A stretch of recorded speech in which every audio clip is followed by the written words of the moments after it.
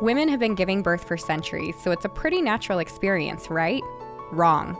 I'm Stephanie King, professional doula, childbirth educator, and the creator of the My Essential Birth course, the online childbirth education course that's helping women everywhere confidently achieve their best birth. Today's culture would have us think that birth should be treated like an illness or an emergency, and that most of us need other people telling us what's best for our bodies because we aren't the experts.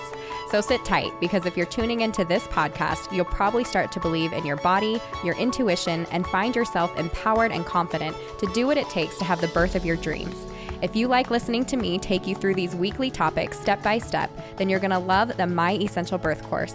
Make sure that you're subscribed to the podcast, and definitely head over to myessentialbirth.com for the free downloads mentioned right here in these episodes, and to join the birth course and community full of pregnant moms just like you. I have to add a disclaimer that I am not a medical professional and I cannot provide medical advice. All of the information expressed in this podcast are based off of personal, professional, and educational experiences and are my own opinions.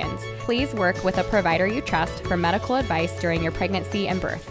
This week's reviewer of the week is Sutton38. She says, best source of information. This podcast has truly been my best source of information during my first pregnancy. I am enrolled in another birth course, did so before finding this podcast, have a doula, and have attended pregnancy exercise classes, and nothing and no one has prepared me like this podcast has. Thank you so much. I don't know that there is like a more flattering comment than that. So thank you so much. There is literally a podcast episode for every question I've had, and I will recommend the birth course to all my friends because of that reason. Thank you, Stephanie, for all of your research and the way that you carefully present information in the most unbiased way possible. I feel confident going into my first unmedicated birth because of you. Thank you so much. I feel very humbled by that comment. And I also want to tell you to please let me know how your birth experience goes. Shoot me an email, hello@myessentialbirth.com, and tell me all about your birth experience, because I am cheering you on and I can't wait to hear about it. Okay, this week's podcast episode is all about the golden hour, which you probably grabbed from the title, but maybe you don't even know what that is. And so, especially for our first-time moms or moms who have had babies before but haven't received this kind of care, I'm excited to kind of jump in and talk to you about that golden hour, aka the first hour after baby is born. Kind of what happens, what you can expect, how to get it if it's not something that is super quickly offered to you during your care, and why it's so important. So what is that golden hour? As I said, it's the first hour after baby is born, and it's the most important and crucial hour during baby's transition from womb to the outside world. This transition this first hour, should be a time where mom and baby are left undisturbed. So this is the time for them to bond, to get to know each other, to love on each other outside of the womb, right? I think maybe it might be a little bit easier for that baby because they've lived inside of mom this whole time to kind of like, oh, I have to be next to her. For mom, I think it's like, let me get to know you. You know, I've only felt you kicking and all of this. Some moms feel an instant connection. Sometimes it takes a little bit. This golden hour is actually really, really important for that. And in fact, I don't have the link, but I should probably go searching for it. I remember reading a study early on in my birth career where they talked about when babies were taken immediately from like animals, right, were taken away immediately and then tried to be reintroduced, and the moms wouldn't take them. And so there is something to that. There's hormones flowing. There's bonding time that needs to happen. There is something special and sacred about that first hour of birth, and that's why they call it the golden hour, and why different care providers and birth locations offer that is so important and crucial for mom and baby's relationship from that point forward. Now, I'm going to get into what if there is a situation where I can't have this golden hour and how you can still bond with baby. But I just want you to know, if you have the opportunity, that this is actually really important and really excellent time for you guys to bond. So if you are at a hospital and they have something called birth baby-friendly certification.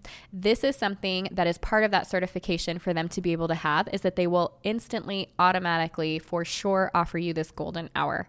And there's stuff that goes along with the golden hour. It's not just, oh, mom and baby are together, so we're not doing a couple of these procedures. I'm going to get into all of the benefits right about now.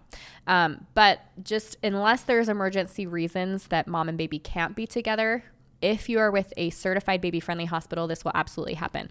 And I think it's important to make sure that you reach out to your care provider, to your hospital, to your birth center, to wherever, and walk through what the postpartum period looks like together. But this is just information kind of for you to have. They don't have to be baby-friendly or certified baby-friendly in a hospital for them to offer this. In fact, we have one here in Utah, and that's very much what they do. They are not certified baby-friendly, but it's just part of their protocol. And so too, I think it's important because if you know those things, then you know what you want on your birth plan or your birth map. All of that kind of comes together because you know what to expect. So let's get into the benefits.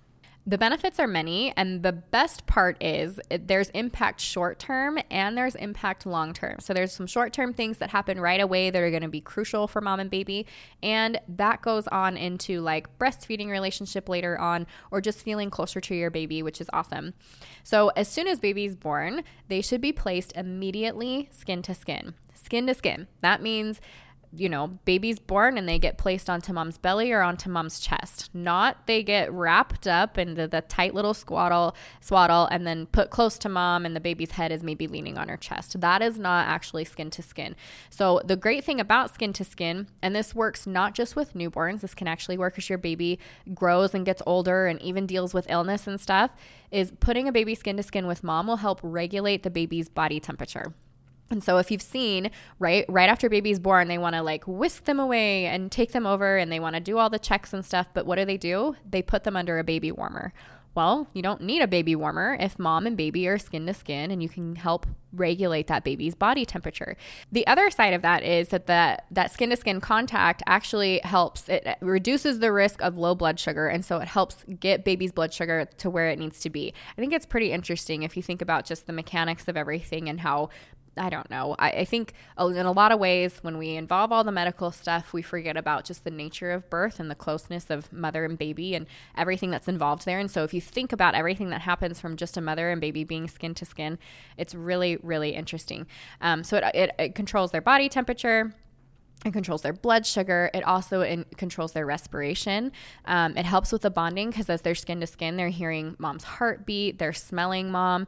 And that's the same with mom. Like she's right next to baby and she can feel them breathing on her. She's smelling baby. She's touching baby. So that contact within the first hour not only regulates baby's body temperature and blood sugar, but it also regulates their respiration. And so it's really important for mom and baby to have that bonding time. So baby's skin to skin, on top of all the other stuff, they're hearing mom's heartbeat, they're smelling mom, all things that are very familiar to them already, but now they're experiencing on the outside world, and kind of helps that bonding and comfort. And babies just do well and better and are more comforted when they're close to mom. And that's the same for mom. She's reaching down and touching her baby for the first time. She's getting to know them. She's smelling them. She's feeling them on her chest or on her belly. All of that is going to be excellent for bonding. And you have to think, baby has been in a very controlled environment for 9 months, right? It was warm. We kind of joke like they really have no reason to leave. It's no wonder that it's a whole process to get them out, right? But they're comfortable. Things are probably not as loud in there. They're definitely not as bright. And so adjusting to all of that, there's kind of this shock that has to happen within their system. And it's not a bad thing. It's just part of the process. And so once that shock occurs, like, oh, dang, I'm feeling temperature and there's lights and the noise, all of those sensory things. It's very comforting to like, oh, I'm experiencing all of this, but there's still a lot of this like comfort that I can receive, through my mom and through this touch, through the heartbeat and all of that. And so the other part of that, and I think this is really cool, I'm actually going to include a video for all of you guys to be able to watch, and I'll have a link to it in the show notes. But if you've ever heard or seen when a baby is placed on a mom's belly, they will naturally crawl if uninterrupted and given the time. the baby will naturally crawl to mom's breast and to be able to breastfeed. And so that's pretty neat too. You have to figure, right? Like they're smelling and they can hear and they like instinctually. So, you know, in a sense, like we've got kind of these animal instincts, and it's really pretty neat to be able to watch. So if you haven't seen that before, I definitely want you to take a look at that video in the show notes. Maybe even the week that this goes out, I'll have to talk about it on Instagram or like post it to my Instagram so that you guys can see it, because it's pretty cool. But that undisturbed first hour is critical when it comes to natural, instinctive, baby-led breastfeeding, especially. And it can help mom have an easier, more successful time with breastfeeding going forward if that's established really well at the beginning. And so that is also another reason to really consider doing that. I think attachment between mom and baby is formed in those moments after delivery too. And so a baby who's going to spend their first hour getting to know mom and dad, right? Because you guys did this together. Dad's going to be there touching and hugging and squeezing and all the things too. And so remember, like when baby comes out, like their sight is like not super great, right? They can see, they say about 8 to 12 inches, which if you think about the distance between your breast and your eyes, your face, it's about 8 to 12 inches. And so a baby breastfeeding can look up at their mom and really kind of take it all in and see her clearly. And that's just beautiful, beautiful time for you guys to bond. So smiling at your baby, obviously you want to make sure that you are talking to your baby. Just the sound of your voice is going to be comforting. That's the same for dad, right? Like we tell them like they're in the belly and you talk to your baby, right? We tell dad, go ahead, talk to the baby. They recognize those voices. They hear mom and dad talking to each other. And so once they come out, those things are very comforting to them. I mentioned smell. Smell is important for both mom and baby. It gets hormones going and does some different things that help baby and mom be able to bond. And then the feeling of skin, right? Baby hasn't felt anybody's skin except for themselves and water.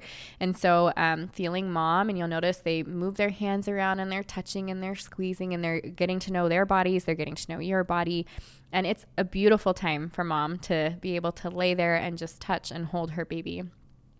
I think too, just that benefit of intimate connection, right? We hear about this, and I know I even have mentioned this in previous episodes, but a mom touching her baby, loving on her baby, and especially once they get to the breast, even a baby that's nuzzling the breast and not necessarily nursing yet, that creates a flow of oxytocin. And oxytocin, as we know, creates contractions. Well, after you have your baby, right, it's easy for us to forget that like, oh, we still have a placenta that needs to come out, but it's true.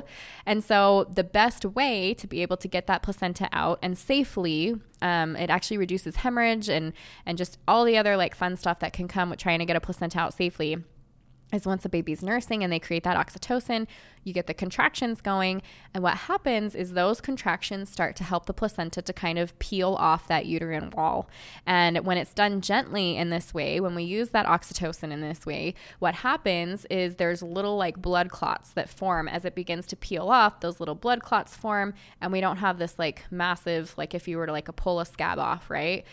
We want the blood clots to form. And so if you've got that natural flow of oxytocin, then you're going to help release that placenta on top of, you know, oxytocin is, we call it the love hormone. So that'll be time for you to bond with your baby and love on your baby, which is totally awesome. Okay, so what shouldn't happen during the golden hour? So the whole reason that we have this golden hour is so that mom and baby and dad are undisturbed for at least an hour. So that means all the normal things that we see either in the movies or that happen in real life should be halted. And that includes obviously next to like emergency. Like if baby comes out and they're not breathing or they need help with whatever, then we hand baby over and let the professionals take care of it. But if they come out and all is well and they're placed on mommy, then they shouldn't have to do things like a weight check. There's no reason to know exactly how much baby weighs the second that they are born. That can absolutely wait for an hour. Any kind of measurements, same thing. They're still going to be the same height in about an hour. Shots, any like vaccines or blood work or hearing test or anything like that, that can totally wait.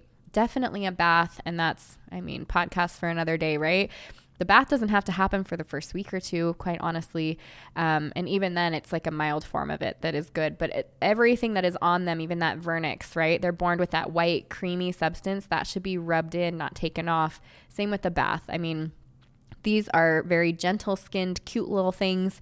They're very sensitive. And it's really good if we can just kind of wait to be able to do that. And then on top of that, any paperwork, right? So if you want to have the footprints done and any of the thing that says like, yes, this baby was born there, birth certificate, that's the word I was looking for. None of that needs to be done right now. That can definitely all wait. And I think, yes, those things are important, but none of them are pressing matters. And so this is good time for mom and baby and dad to be bonding, aside from any immediate danger, obviously. Okay, so what if mom has a cesarean birth? This is a big one because there's different ways to practice. And so different providers, different hospitals, there's going to be different policies or just different ways that people practice. And so I think it's really important to have this conversation again before you're in the moment. So I'm actually going to include for a download, I have a gentle cesarean birth plan that you can download totally for free. It'll be in the show notes. And that's going to hopefully give you an idea. You don't have to use that exact one, but even if you're like, I don't really want to even think about it. Yes, I like everything on this plan. I'm going to tuck it away into my birth stuff. Perfect. That's the best way, right? But it's important because there's still some things that can happen, and it will also give you information about, oh, I didn't know that I could ask for my baby to be breastfeeding while I'm being sewn up. I didn't know that I could ask for skin to skin. I didn't know that golden hour could still exist even if I have a cesarean birth, which yes, it can. So if you have a cesarean birth, bonding can absolutely still occur for mom and baby. Even in the event that baby is not able to be with mom right away. So say that because mom has something going on where she needs a little extra support, that baby can go with dad and dad can do skin to skin. I know not every dad's going to be comfortable with that, but if he is and he's willing to do that, then that's going to be really great to be able to bond with dad until it can bond with mom. And then on top of that, there are situations where mom can be, even though she's having a cesarean birth, baby can be brought skin to skin. That's something that is on the birth plan, right? Make sure that at least one of my hands are free and so that I can hold my baby and that I can do immediate skin to skin, and breastfeeding can occur right there on the table and I can smell my baby and we can look at each other, and the healthcare providers are happy to help you do that. So make sure that you ask, and then definitely download the gentle birth, oh my gosh. And make sure to download the gentle cesarean birth plan in the show notes. And then hopefully that'll help you have some more information and get all that ready to go. But even if mom and baby need to be separated for some reason, getting them back together as soon as possible is going to be the best bet. And then immediate skin to skin when they are back together. I'll tell you, the bonding for me after having my baby via cesarean birth was probably the most difficult part of all of that. And so I think if I would have done something like skin to skin early, they did bring the baby as soon as they could, but at that point it had been 30 or 45 minutes since I had surgery. And so once they brought the baby to me, I was shaking from the anesthesia. I didn't even want him on me. I was like, I don't know you. I felt really out of place. I was tired because I had been up for a long time. The nurse was great, but I think if there was some immediate skin to skin, trying to breastfeed right away, I think that could have been pretty helpful in the bonding. And so now that you know and you have that information, if you do come up against a cesarean birth for whatever reason, then oh, okay, but as long as I get my baby back and we can do skin to skin, then that bonding can still occur. So that's awesome. And then kind of on that note, right? What's the partner's role, whether or not there is a cesarean birth, right? So if dad needs to do skin to skin, he can if there's something going on with mom. And then if not, obviously he's just supporting mom, being able to have that skin to skin, but he's touching baby. He's, probably rubbing mom's back or running his fingers through her hair or crying. It's okay to cry. That's really common. But talking to the baby and touching the baby, and the role is just to be a part of the family. So, just something to think about, right? Dad has his place and we want to make sure that he's not pushed out or forced out of any of this or forgotten in the mix. And of course that won't be the case when it's actually time. But okay, I know I talked about at the beginning of the episode, how do we enforce the golden hour, right? How do we make sure that this is something that I'm able to receive for my birth? And so I think number one is being prepared to talk to your provider and other members of your birth team about it. So if you know that this is something that exists and something that is important to you and something that you want to be doing, then it's going to be really easy to have that conversation. I think even hospital protocols can wait for this, even when they don't have baby-friendly certification, even when their practice says, no, this is what we do. It's not going to hurt anything as long as baby and mom are doing well. And so I think that's a conversation absolutely to have with the care provider, your birth team, the hospital. On the other side of that is parents and family, right? Or just friends or anybody who's coming to see the baby. I mean, sometimes they're in the waiting room or, like they know the baby's coming and everybody is gathered. And so you feel guilty and you're like, oh, I want to show everybody the baby, or I know that they're going to want to see the baby. Well, if you want to have this sacred time alone, which is absolutely recommended and absolutely your choice, it's okay to make your friends and family wait. And I know friends and family are going to hate me for saying it, especially if they've been there for hours and they finally hear that baby is born. But I tell them, you know what? Great. Take some time for yourself then. Go grab a bite to eat, come back, and then you guys can see the baby. But it's just definitely like it's not time for you to have to worry about your family and friends and for them to be able to see the baby. They're going to have years and years and years to be able to do that. I think it's a very sacred time and a sacred space, and it should be respected. So if this is important to you, that's just information for you to have prior to know, oh, you don't want to have to be worrying about that. Like once baby's born, oh shoot, like my mom and dad are like waiting out there. I have to let them in. That's so rude. It's fine. Even if they get upset about it, it's fine. You can't get that hour back. So take it. And it's such a small space of time, right? I mean, compared to the rest of even just that day, right? It'll be 1/24 of that day, and take that into days and years and months and all the rest of it. It's just going to be like such a small space in time.